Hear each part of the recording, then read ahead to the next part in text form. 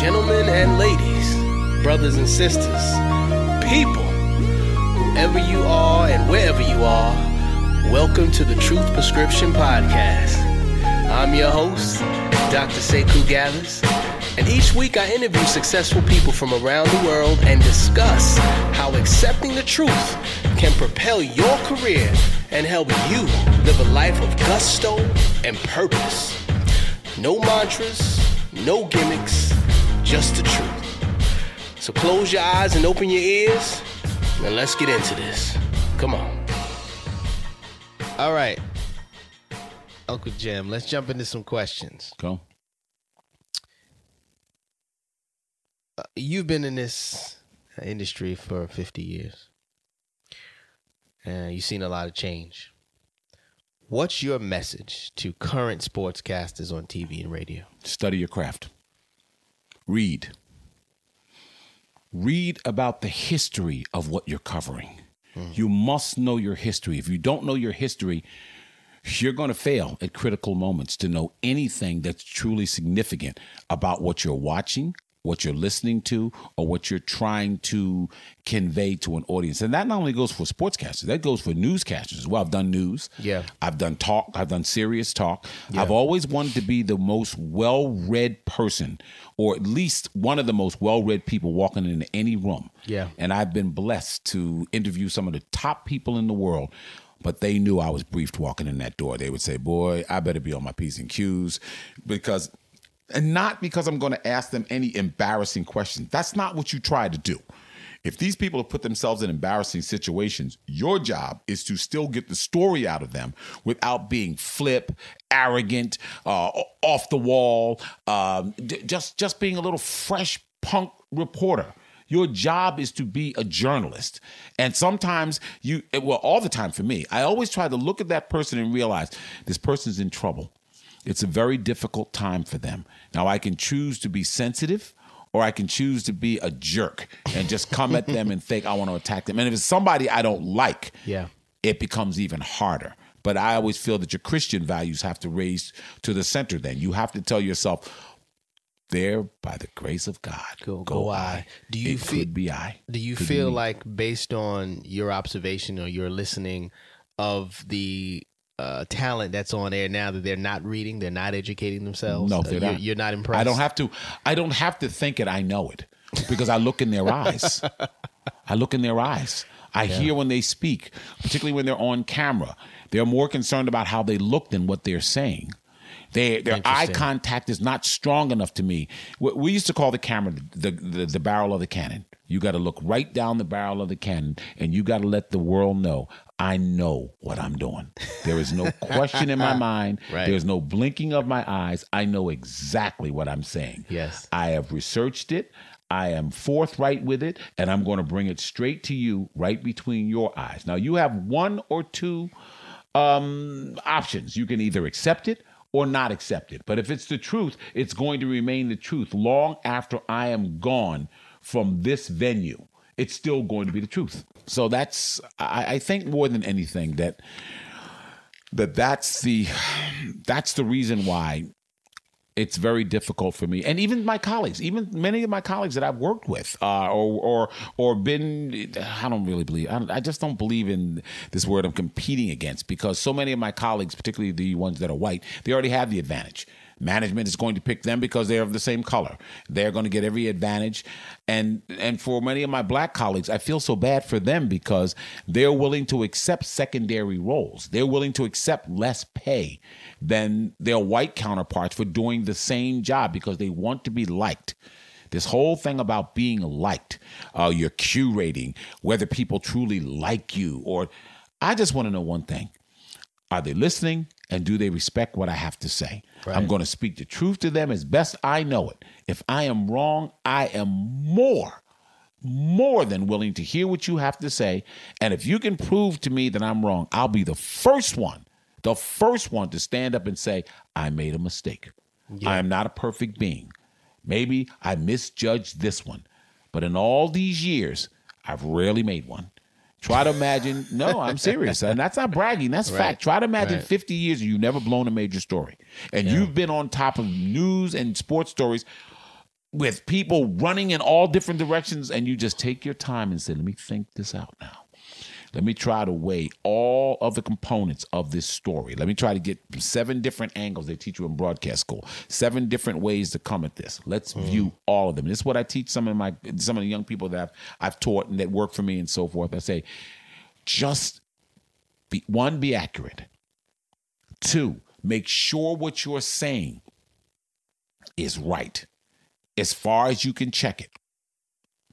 And 3, then go out there and deliver it with every ounce of force that you have within your being, that you look right down the barrel and say, I'm the man. And I'm the one who's supposed to be doing this. Right. I'm the one who's going to educate you on what this situation is about. Now, it becomes very difficult when you work in a town like Boston or even New York, when you refuse to be a homer. I'm going to call the game. I have never, ever wanted to actually root for anybody. A couple of individual players I may have rooted for. But normally, no. I just want to call the game. Yeah. The game is exciting. Because, I mean, even today, Russell Westbrook, Kevin Durant, Kyrie Irving, LeBron James, all of these guys followed guys that were greater than them. And that's what nobody wants to face. Yeah. Everything today is instant. I said, do you know anything about the history of the game? And I love going to high schools, and I speak all over the place sometimes. I say, do you know who Julius Erving was? Okay. Do you know who Bill Russell was? Do you know who's the greatest clutch shooter of all time? Oh, Stephen Curry. No. Stephen Curry won 2 NBA championships. Right. Sam Jones has won 10. That's a ring for every finger on your hand. Both hands.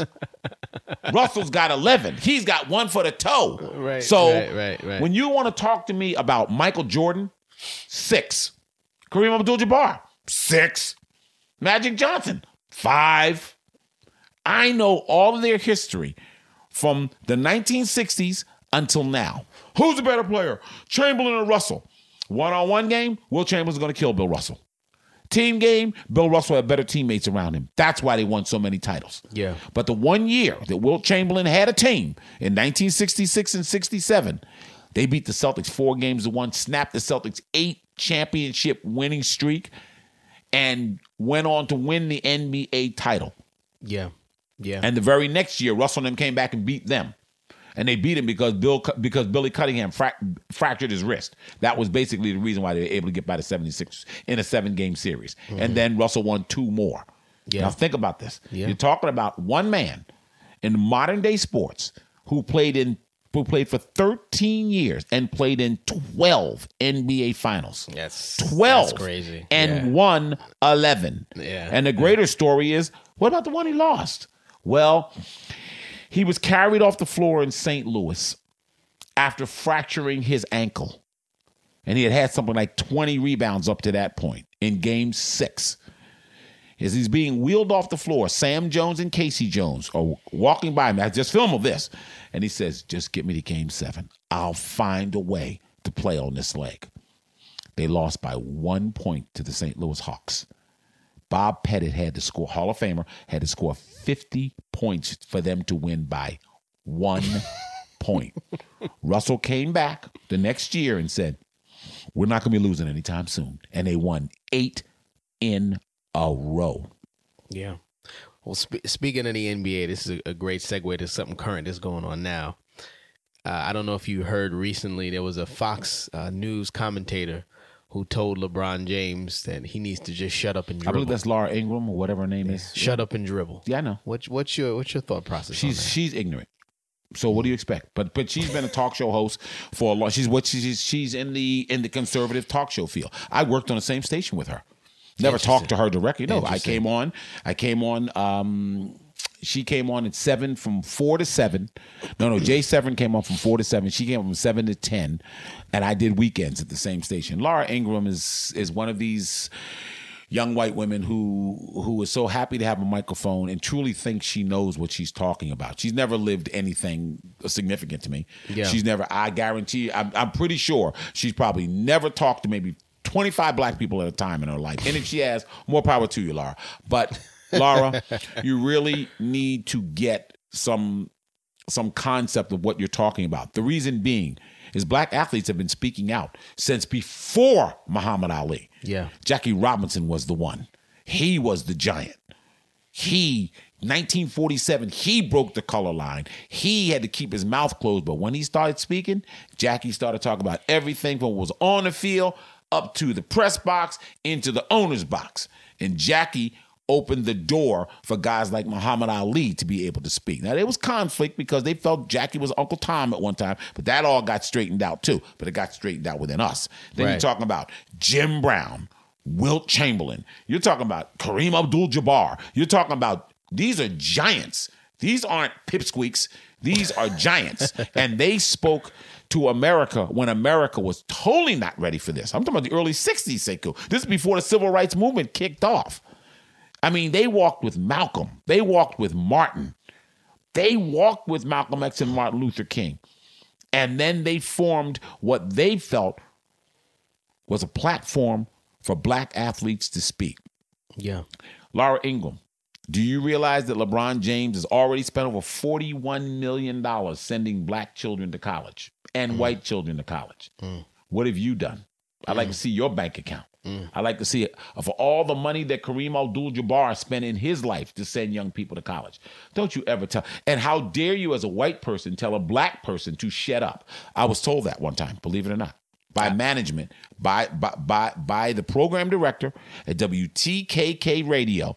In the middle of a conversation, said, "Jimmy, shut up." To which I got up. To which I got up and I said, "Let me tell you something. This meeting is over. And if you ever speak to me like that again, Right. they're going to be carrying you out of here." And I walked out the office. My agent was sitting right there. Yeah. So she runs to management and said, "Jimmy threatened me." So they called me in. I said, "I didn't threaten her. Didn't have to threaten her." I said, "But I'm going to tell you," and this is Jim Baker was the general manager. "I'm going to tell you, Mr. Baker, if you ever tell me to shut up, I'm going to kick your ass." There's a big difference. She's only lucky because she was a woman. That's the only reason she escaped this. That's the only reason why she escaped this wrath. I'm serious. I said, but the way I spoke back to her, she was sitting there trembling in her seat. I said, "Who the hell do you think you're talking to? I'm a 60-year-old man. You're a 40-year-old who got thrown into a job. And you're going to sit here and try to tell me about talk radio? You've never been on the air. You don't know what I put up with in this place. You don't read those filthy emails that come to me, insulting for everything from my intelligence to my heritage. And I'm going to sit here and listen to you. And I'm holding up my own on Sunday." So they had to buy me out of the show. They had to tell me, "You're going to start paying for your time." I said, "Keep your station.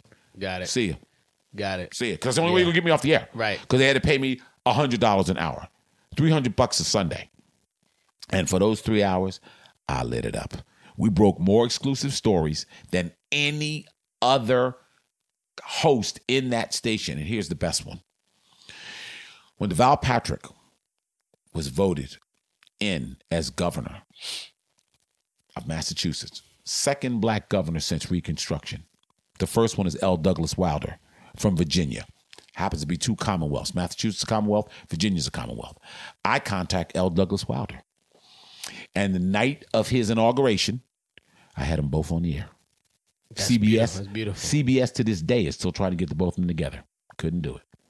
I had them both on for 20 minutes. And Douglas Wilder stayed for another 20 minutes. And then we both attended the inauguration of Deval Patrick the next day. That's nice. No Deval Patrick, there's no $5 million that President Obama would get years later when he held his birthday party in Boston, because they're both from Chicago. So there's a link. There's so many links here. But for her to say that, who doesn't really have a clue as to what real life is about. But they're paying her a lot of money, so she thinks she's really good. What is it?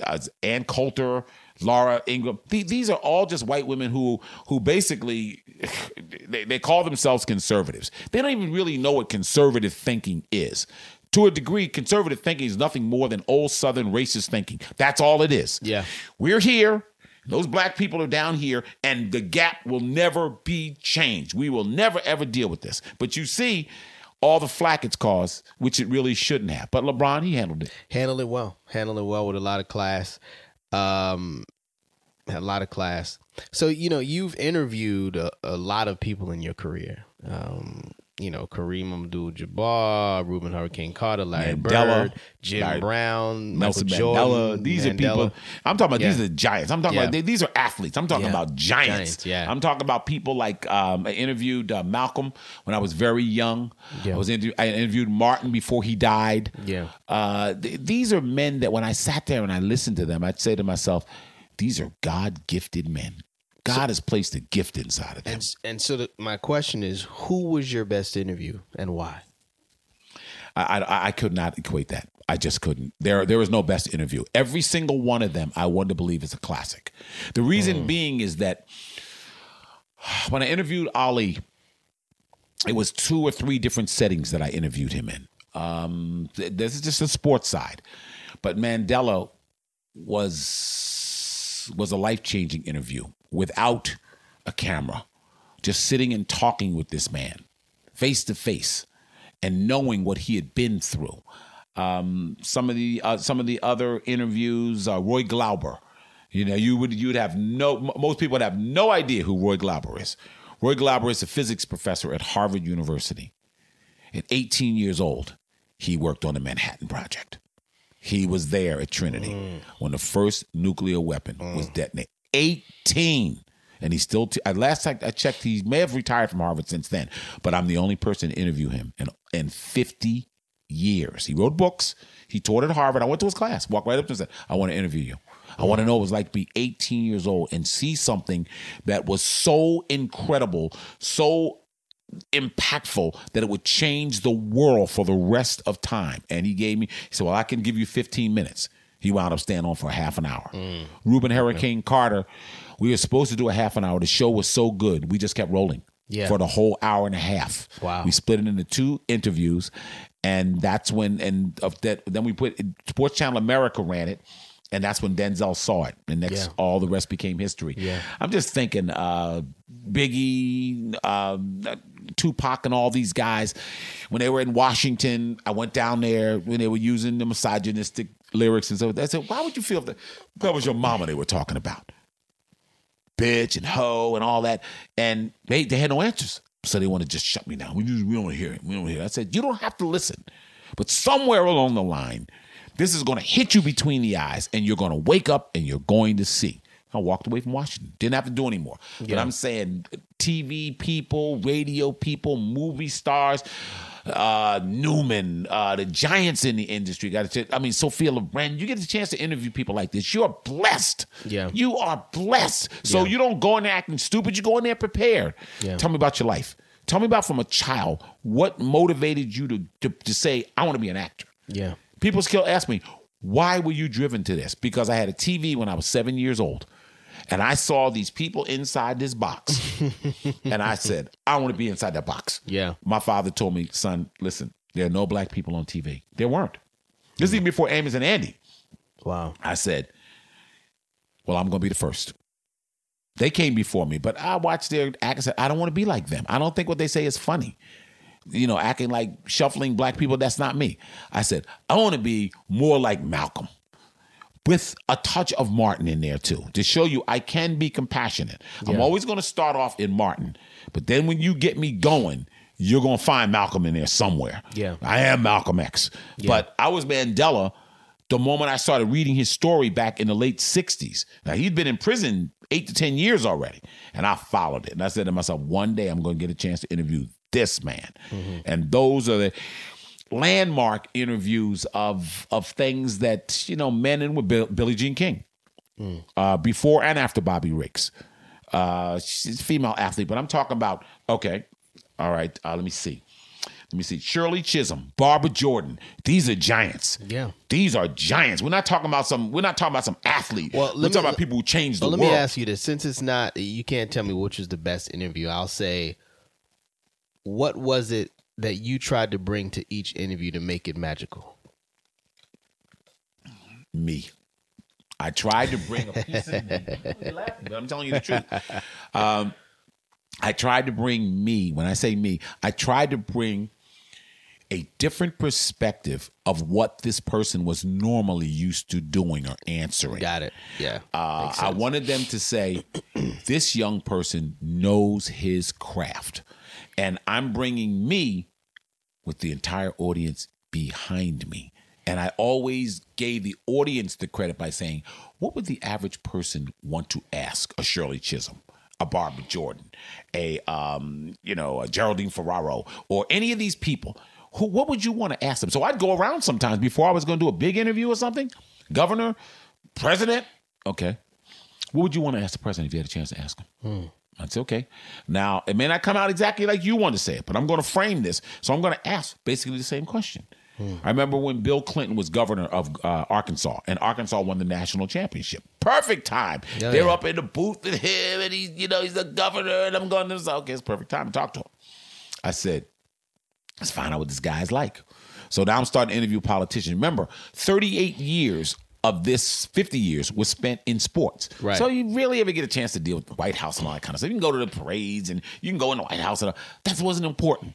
But world issues were always important. So I wanted to interview Khrushchev. I wanted to interview, let me see, Kosygin, all the guys that came after, because there's a line of these guys dropping dead left and right. The Russians kill their leaders when they're tired. When they're tired of Putin, he'll be gone too. Yeah. But anyway, I'm just saying, by studying the history, particularly from, I'd say, the 15th century, maybe even back further, from empires. I started studying empire, Roman Empire, Russian Empire, Chinese Empire, the Japanese Empire. And you start to see how life evolves and how history is made. I became fascinated. So I just want to keep reading. I said, okay, I want to find out how did Hannibal go all the way across? And then he was so tough, he said, well, we conquered everything, right? They said, yeah, let's go back. They go all the way back. No leader in the history of this world has ever done that. Yeah. All this stuff, no man has conquered from there all the way over and then all the way back. I said, there's my hero.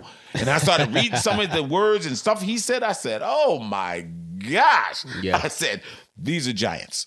And that's what I wanted to bring that part of me into it. That's why I said, I have very little or no contact now with President Obama, but if he ever wants to really do an interview, I do it right in the studio. I say, Mr. President, come sit down, right? Because I'm going to question you, and you're going to know when you got up from this seat where your shortcomings were, where you didn't measure up within yourself, where you could have been even a stronger black man than you were.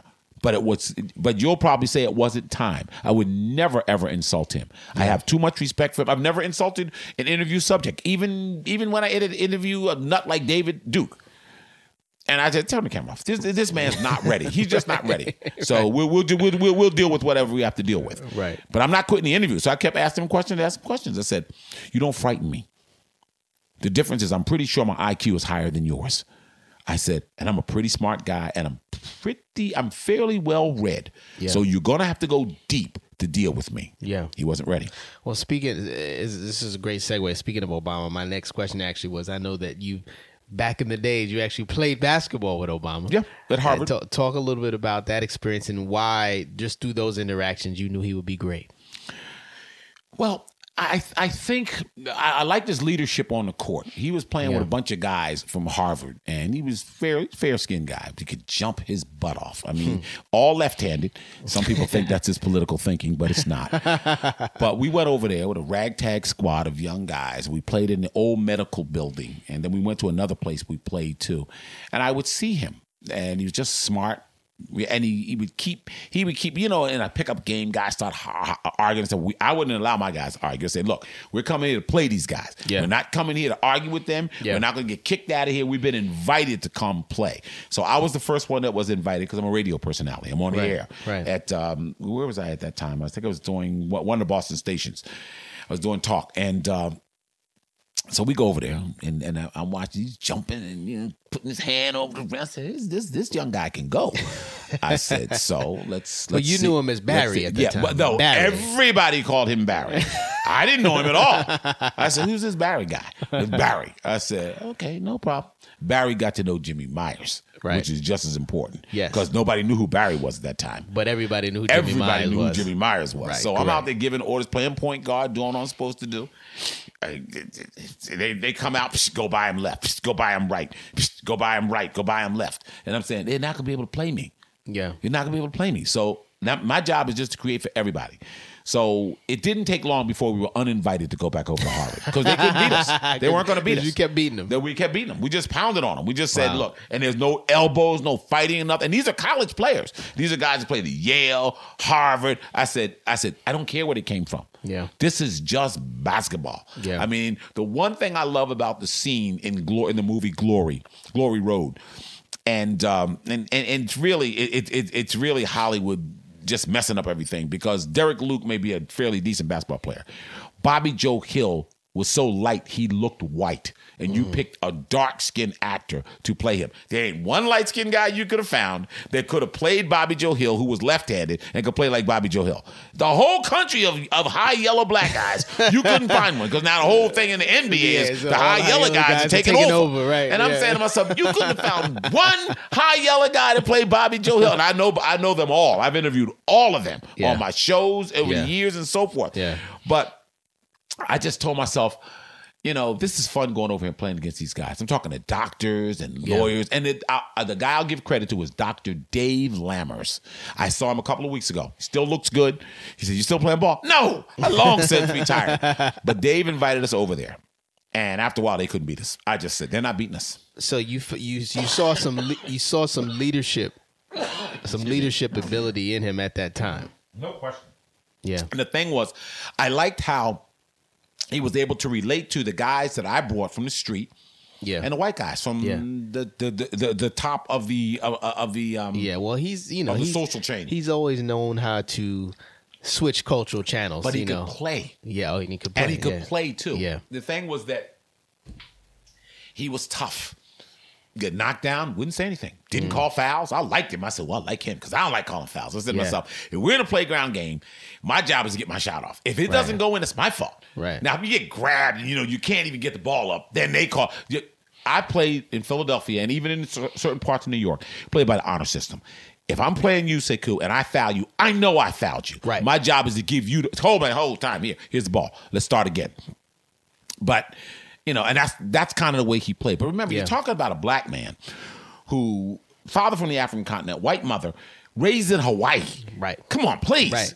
I'm just trying to think this brother, and I knew nothing about him. I tried to say, do you imagine the culture shock alone of coming from Milwaukee? I mean, from Hawaii. Yes, Hawaii to Chicago. To Boston. All right, my next question for you is something that I've never asked you, but it was a moment in your life that was most public. Well, I guess you're going to ask me now. And also most pivotal. Mm-hmm. Why did you quit on the air? I knew that was coming. Why did you quit on the air? And do you ever regret it? No. First question is no. Now, the history behind it is such. I worked at Channel 4. I worked for Westinghouse Broadcasting, radio 4 years, TV 5 years, and I worked my way up from a lowly producer to being able to be the top producer in radio, top talk show talent in radio, moved over to television, and became the top weekend anchor in the city of Boston.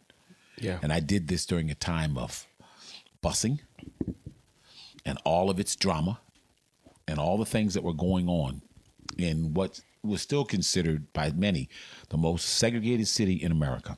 I had not more or less won over an audience. I compelled the audience to watch me. Yeah. They couldn't turn away because I'm the best sportscaster on TV. This man that I did not get along with, who was the sports director, was Len Berman. And the Len Berman? The Len Berman. And Len stepped over a line one night. He'll deny it to the day he dies, but I know what he said and I know what he did. And the only thing that saved Len Berman was the fact that Richard Chase, my roommate, 6'6" cameraman, 280, and Charlie Austin grabbed me. Because that night, and this is because I'd had enough of these battles, and you don't call me stupid, you don't call me something because we went 15 seconds over on a piece or something, and I just had enough of this little boy. So when he said, the next day we go into management's office, and I told him what he said. He comes storming through the door. I didn't call you that. I said, excuse me. You not only call me that, you've been trying to treat me like that since the day I got here. And let me tell you something. You want to play this little racial game, we'll play it. But I will tell you this right now. And the news director, Bill Aber, you know this, Bill Aber, because you were in that office. He sat right there and didn't say what I said. If you ever speak to me out of respect again, I will kill you. And I don't like to curse. Forgive me, audience, but that's the way it was. Yeah. I said, you will not treat me like a nigger. I'm the one person you're not going to treat like that. I never treated anybody like that. Whatever. But I knew right then, this is the pivotal moment of your life. Mm-hmm. Either you're going to be the good Negro and accept this and walk away. So he goes out the office and Bill Aber says, you can't threaten people. I said, no. I didn't threaten him. I promised to kill him. Right. There's a big difference between a threat and a promise. I said, because Bill, if you ever talk to me like that, I'm going to tear your head off too. I said, now, you don't want me going through this newsroom and tearing up everything in here and being on the front page of the Globe. So the next year, Len Berman did everything he could to make my life miserable.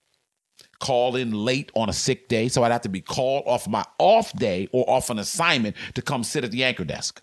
Wow.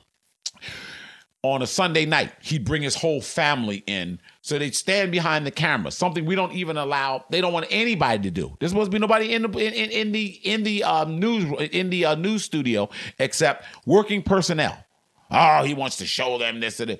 He's the boss, right? Mm-hmm. And nobody realized that his little Jewish connection is what got him the job in the first place. Right. Because Jeff Schiffman was his program director, I believe, up at Syracuse, and that's where they met. So he's from big Syracuse, and I'm from Boston University. I will credit Len Berman, one of the finest producers of packages that I've seen. The man has production skills beyond. Nobody ever taught me these things, so I wasn't going to have him. But sheer sports, sheer knowledge of sports, going head to head. Let me put it like this, Len. You are totally unarmed. Totally. You were nowhere near my talent. And I'm sure you could see it. And I'm sure you probably didn't like it. Now, your career's gone on. You've made millions. More power to you. You're still not better than me. You weren't better than me then, and you will never, ever be better than me. I took the tougher road, and I'm still here 50 years later. So what? But leading up to all of this, he leaves. Oh, he left. Okay. Yep.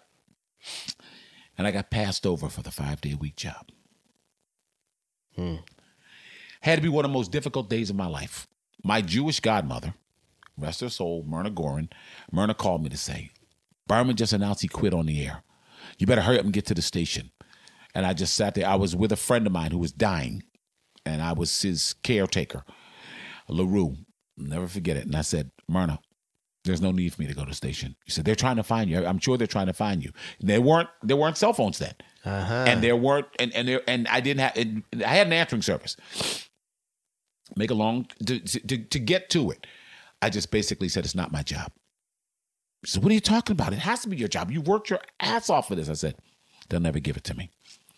I said, because of what I said to Berman in that office that day. Mm-hmm. And he took it up to Cy Yanoff. Jewish person, Jewish network. And believe me, before any Jewish person wants to come talk to me, you better know what you're talking about. Because I live this. And they have a network that when they want to, if they want to do it, just like white people, any other white person or black people, we're not as good with our network. And I told her it's not my job. I went home that night and I said, it's not your job. It's not your job. But you wanted that job. Wanted it. Wanted it more than anything. Yeah. To synopsize this, I knew that day I wasn't going to get the job because of my argument in the general manager's office. I mean, the news director's office. I went upstairs, came back down. They had to find a way to get rid of this little militant Negro. And Lord knows he called this guy a Jew boy. Forget what he called him. He said, but that's the way it was. And the hardest part for me was having to go into work anymore because they hired a guy named Roger Twibell out of Florida. And I was asked by Bill Aber, listen, we'd like you to show Roger around town, introduce him around. Now, you want to talk about insult to injury. Yeah. Now, I'd gone through this, and I'm telling you, I lost it. Believe me, I honestly was thinking I was losing my mind. I said, you worked this hard for something. You've earned it. One, I'm being underpaid. Because my numbers alone were as good as Berman's during the week. And at certain times, my numbers were better than his. And then they bring this guy in cold. Nothing personal to Roger. You know, Roger, he was only there for a short amount of time. So about a couple of weeks after he came, the word starts filtering around town. So Neil Singlass, he was a writer for the Boston Globe, came, he wanted to interview me. And I gave him an interview. It's out there. You could find it if you want to find it. And I just said, I don't care what they do to me. He says, Neil Singlass was even such nice enough. Because at that time, very few writers in this town were going to try to talk to me. Because I was just going to blow them away. But Neil came in with the soft lamb touch. He was smarter. But even after the interview, he said, Jimmy, are you sure this is what you want to say? He called me and said, are you sure this is what you want to say? I said, yes. Print it word for word. And that's what he put in the article. Well, now management is, oh my goodness, management is insulted. We gave this little Negro a chance. How dare he throw it back in our faces? He should be grateful he was here all these years. Forget the fact that he had overachieved everything that you thought he was going to achieve. Now, I'm going to turn this back very quickly for you for 1 second. When I first started with the $2 an hour, nobody got this except the fact after Clark and I mended our initial meeting. Clark had to tell me one day, now I've been there like 6 months now, and I'm doing well. I walked in and quit that day. I don't need your charity, and I don't want your job. Yeah. And I quietly, no choking, no nothing. Right. Laid it on the table and walked out. Clark followed me out of the building, walked up the street with me and said, Jimmy, I'm telling you, you have something special. Don't let this happen. Yes, it's true. We hired you because you were black. He said, because we didn't keep you because you were black. Right. We kept you because you're good. Right. He said, you're really that good.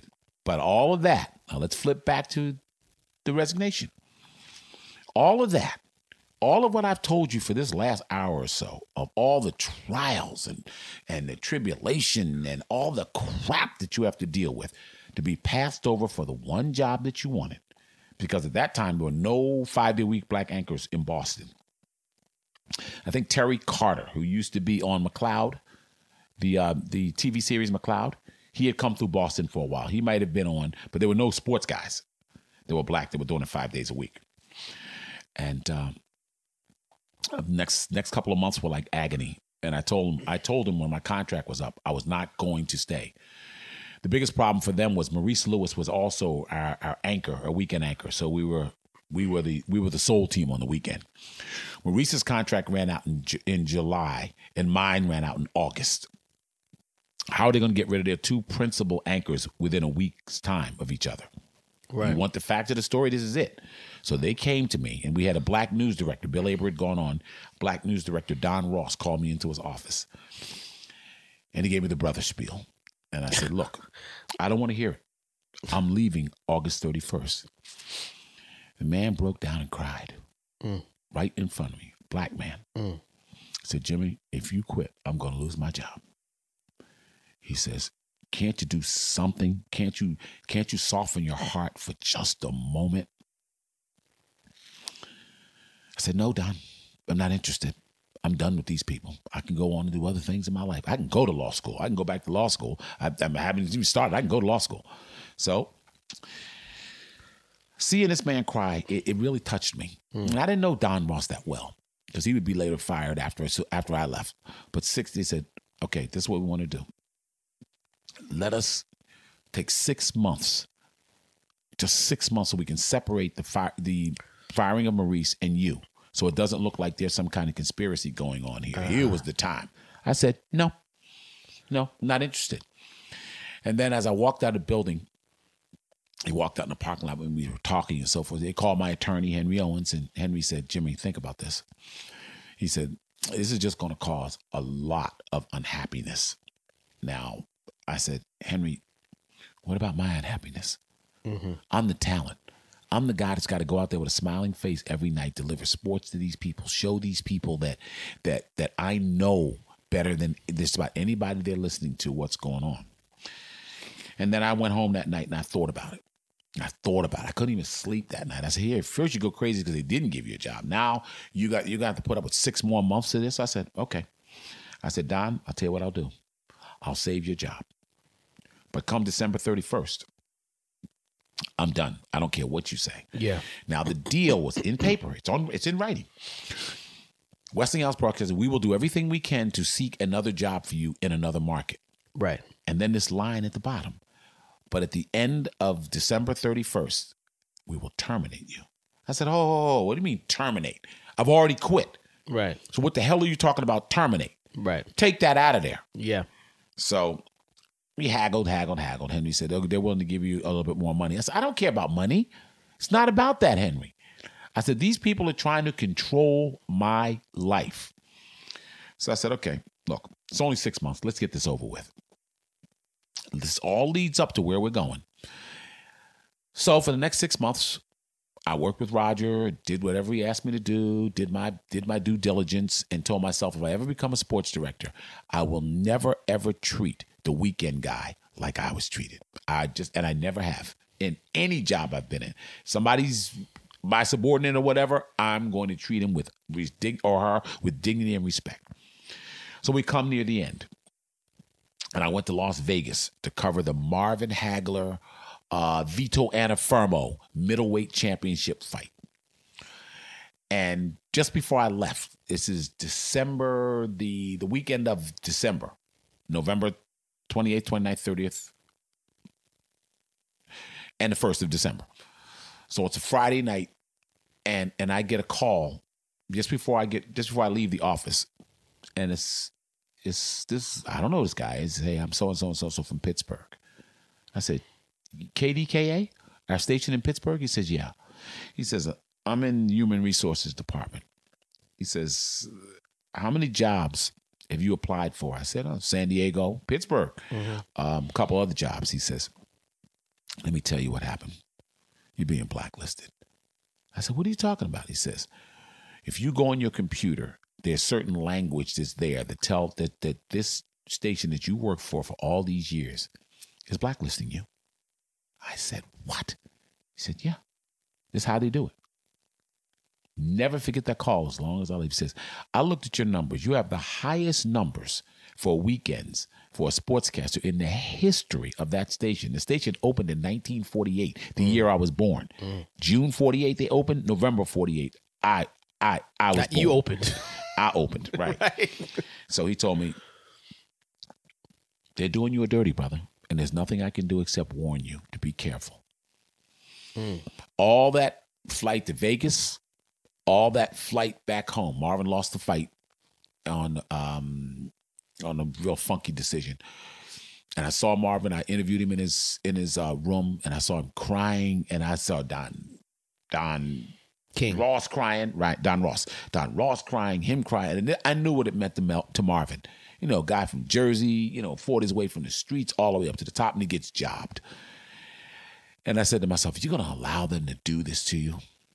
So you looking at Marvin's situation and no, saying, no. I'm looking at my situation and Don Ross's situation and Marvin's situation. Yeah. Black men that worked their asses off to get to this point, and yet there was nothing they could do about it. I still had a voice to be able to say what I wanted to say. I said, now, you can wait to December 31st, the next 29 days or whatever, or you can tell them you're done now. Mm-hmm. So I went to work on Saturday, and I was going to quit on Saturday night. Ran out of time because I had too much sports to do. Sunday, 6:00, ran out of time. So then I wrote up my resignation thing. I called Don Ross. I didn't do anything that management didn't know. Yeah. Gave him a copy. This is what I'm going to read on the air. So he called Cy Ganoff, the general manager, who hired me who was the general manager in radio, general manager in TV, gave me my job, gave me my shot, didn't want me to be the 5-day-a-week guy. Wasn't ready for that. And he said, let him read it. I said, fine. So I went on the air. I said, finish the sportscast. I said, now there are rumors to the effect that I am leaving Channel 4. Those are no longer rumors. I am telling you here and now, I am leaving Channel 4. I said, I will not give you the reasons for my resignation at this time, seeing that if I ever plan to work in this business again, I think I need to hold these things in right now. But all I will ask you to do is keep an eye on what's going on here at WBZ, and you'll see why I'm leaving. Boom. So with that, I said, and that's what it is in sports. Took my mic. No, you go from a tight shot of me to Maurice Lewis is there. He doesn't know what to say. I think it was Maurice was still there. Was Jake Scott. No, Jake Scott. Jim Scott. Jim Scott, another black anchor. So Jim doesn't know what to do. He's sitting there. So he goes to sign off. So I take my mic off and I flip it across the desk and I go to walk out. They went to a wide shot and you see me walking off. Right. So Jimmy Myers stormed off. How dare a black man tell white America that he's had enough of their shit? How dare you? You're supposed to, I don't care if we give you 10,000 lashes. You're supposed to ask for 10,001. Not this time. So consequently, it reverberated across the country. Yeah. And it took me 2 years to get back on the air. After that. Yeah. All right, we're going to jump into our last segment. Okay. Yes or BS. Okay. I'm going to say a statement. If you agree with it, say yes. If you don't agree with it, say BS. Go for it. Number 1, racism can be reversed. BS. Not in this lifetime. Unfortunately, I think... When you say this lifetime, I mean your lifetime? My lifetime, the next lifetime, the next lifetime. It is so ingrained in the American society, I just don't think that there will ever truly be a raceless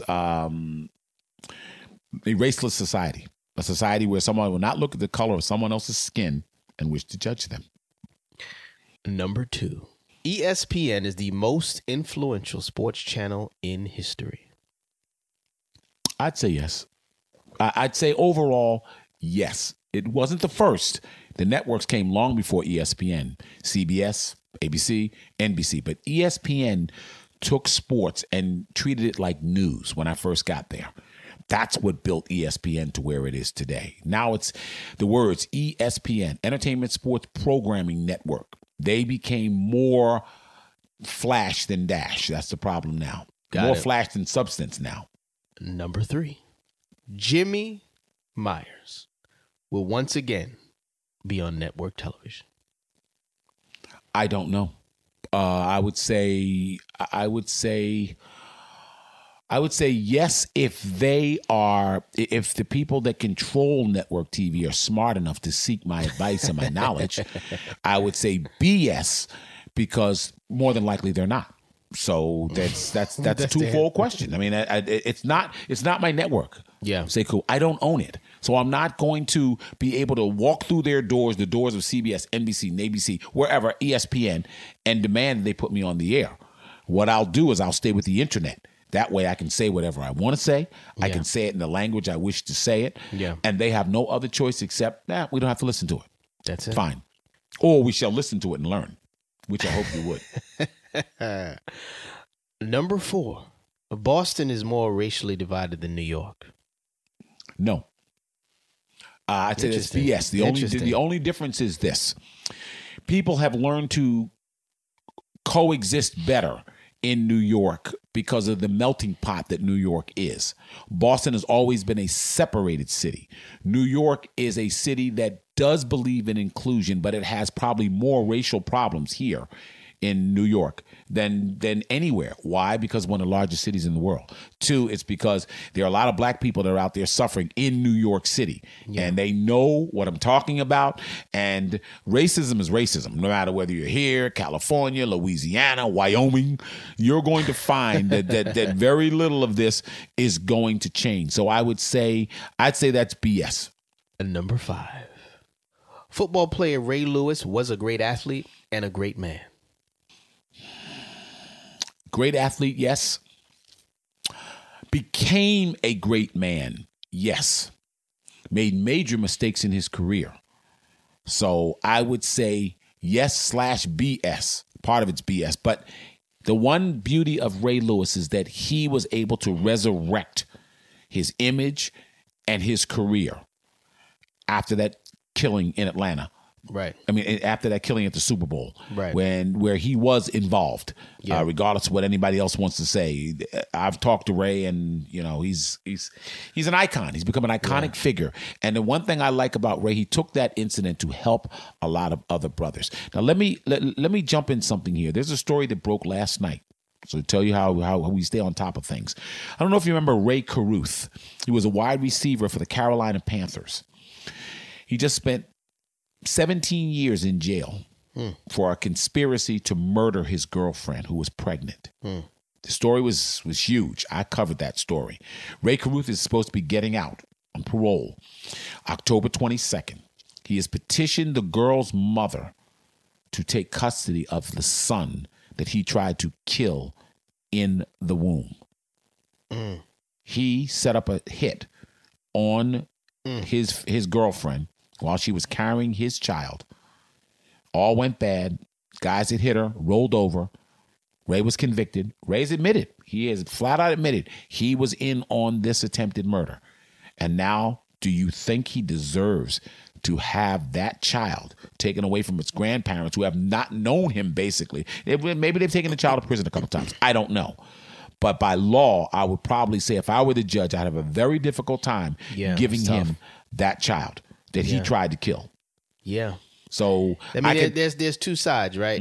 There's one side, what you're saying. The other side is, he paid for his crimes. Okay. 17 years is a long time. But murder is the ultimate crime.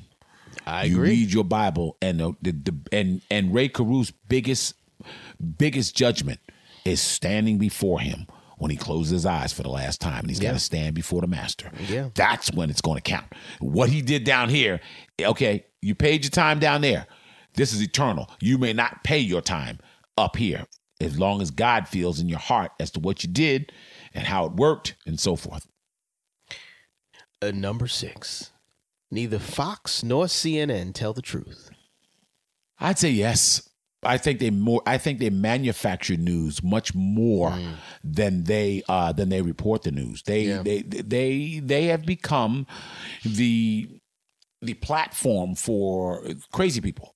For a lot no for a lot of divergent opinions, like Laura Ingraham, Ann Coulter, all these crazy people. Why they wind up on Fox? Yeah. And you rarely ever hear Fox take any type of positive slant when it comes to stories that involve people of color.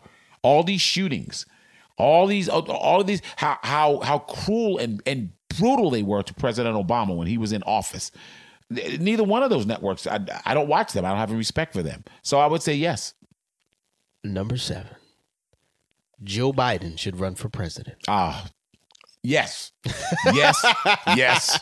Because I told Joe Biden he should have ran for president right after President Obama, but he just lost his son. Yeah. And I understood what it did to him. Joe's a good guy. Joe's a very decent man. Met him, talked to him. It really bothered me that he didn't run. I really wanted him to run because I think he could have carried on the legacy, the momentum of President Obama instead of the legacy constantly being challenged and trying to be destroyed by this current president. 45. Whatever. Number 8. Never trust a big button to smile. BS. There are some big butts and there are some smiles that I'm going to trust. Believe me. Where do you come up with this stuff? And remember, I helped to raise this young man. So when he's going down this road, he's more or less peering off and venturing off into the wilderness of his own making. I know you love that song. I do. Belle Biv DeVoe. I do. Number 9. 19-year-olds should be allowed to buy guns. No. Not without extreme background checks. Extreme vetting? Extreme vetting, yes. Agreed. No. I'm just thinking that it's a very conflicting question. The reason being is that I'm sending 18-year-olds off to war, and they're learning how to handle weapons anyway. Yeah.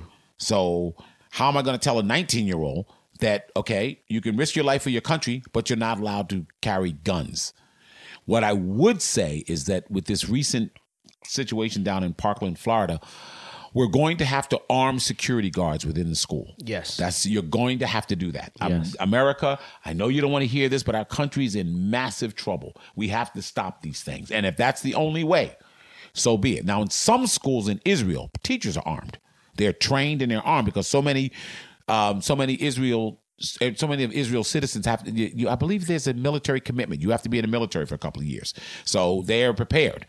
But we have to protect our children. And I would say on the average 19-year-old, like you said, unless he's vetted or you screen him up and down, the answer would be no. No. All right. My last question. Mm-hmm. People of color today hold more power and influence in entertainment and media than 30 years ago. Yes, and bullshit. The reason being is if they were really as powerful as they thought they were, they would be looking for voices of change, of people that could really make impact in the business instead of producing the same refried programs that we see where blacks are thugs or maids or butlers or whatever. Why can't you have an intelligent, outspoken black person who challenges white people and black people, holds them up to a level where they have to be accountable and answerable for the crazy stuff that they do? Of course, now the illusion of power, like you said, I told you all power is illusional. Yes, for the young black people who in this business and they have a chance, they truly have a chance to make change. I don't see it. They're not making change. Okay. So what are they doing there? Making money. If that is your only criterion in life, then you don't understand life at all. Because as my Bible tells me, and I read it every day, my Bible tells me you cannot serve God and mammon. Simple as that. So they're serving money. Yeah. When all they have to do is tell the truth, lay the truth out there for white people and black people to see it. Then maybe your questions, we can go back. See, my brain thinks on all speeds. I can go back to that racism question. Yeah. Will it ever end? Can it be reversed? It won't. Can it be reversed? No, I don't believe it's going to be reversed, but it can be dealt with. It can be dealt with openly and honestly, because there's always going to be Klan people. There's always going to be Aryan Brotherhood. These people fester in a world of their own. They're not going to change. Therefore, we must be vigilant to hold them accountable for everything they say and do. All right. James D. Myers. Yep. This has been epic. This has been my longest interview. So we're going to break it up into two parts. That's fine. I really want to thank you for traveling here from Boston, making the time to share. We've been going for 2 hours and 4 minutes. And this is not even scratching the surface. This is scratching the surface of the surface. Or maybe you'll invite me back and we'll delve into more chapters. I'm going to end on a quote from you, actually. It's a clip from one of your interviews, and you actually asked a question. But I really feel like the interview's answer typifies who you really are. You would not be broken. You were just determined, no matter what happened to you, you would not be broken. Where does that type of strength come from? I can't claim fame for that. I just can't do it. I wish I could. I got enough ego. I got enough ego to want to do that. I can't. I don't know where it comes from. There is something within us that could overcome anything. He can overcome anything. And he has overcome everything. Wow. Just like the poem that I read in the beginning. Invictus. His head is bludgeoned, but not bowed. My head is bloodied, but unbowed. But unbowed. And I think with that, I'm going to sign off. As I always say, the truth will set you free if you let it.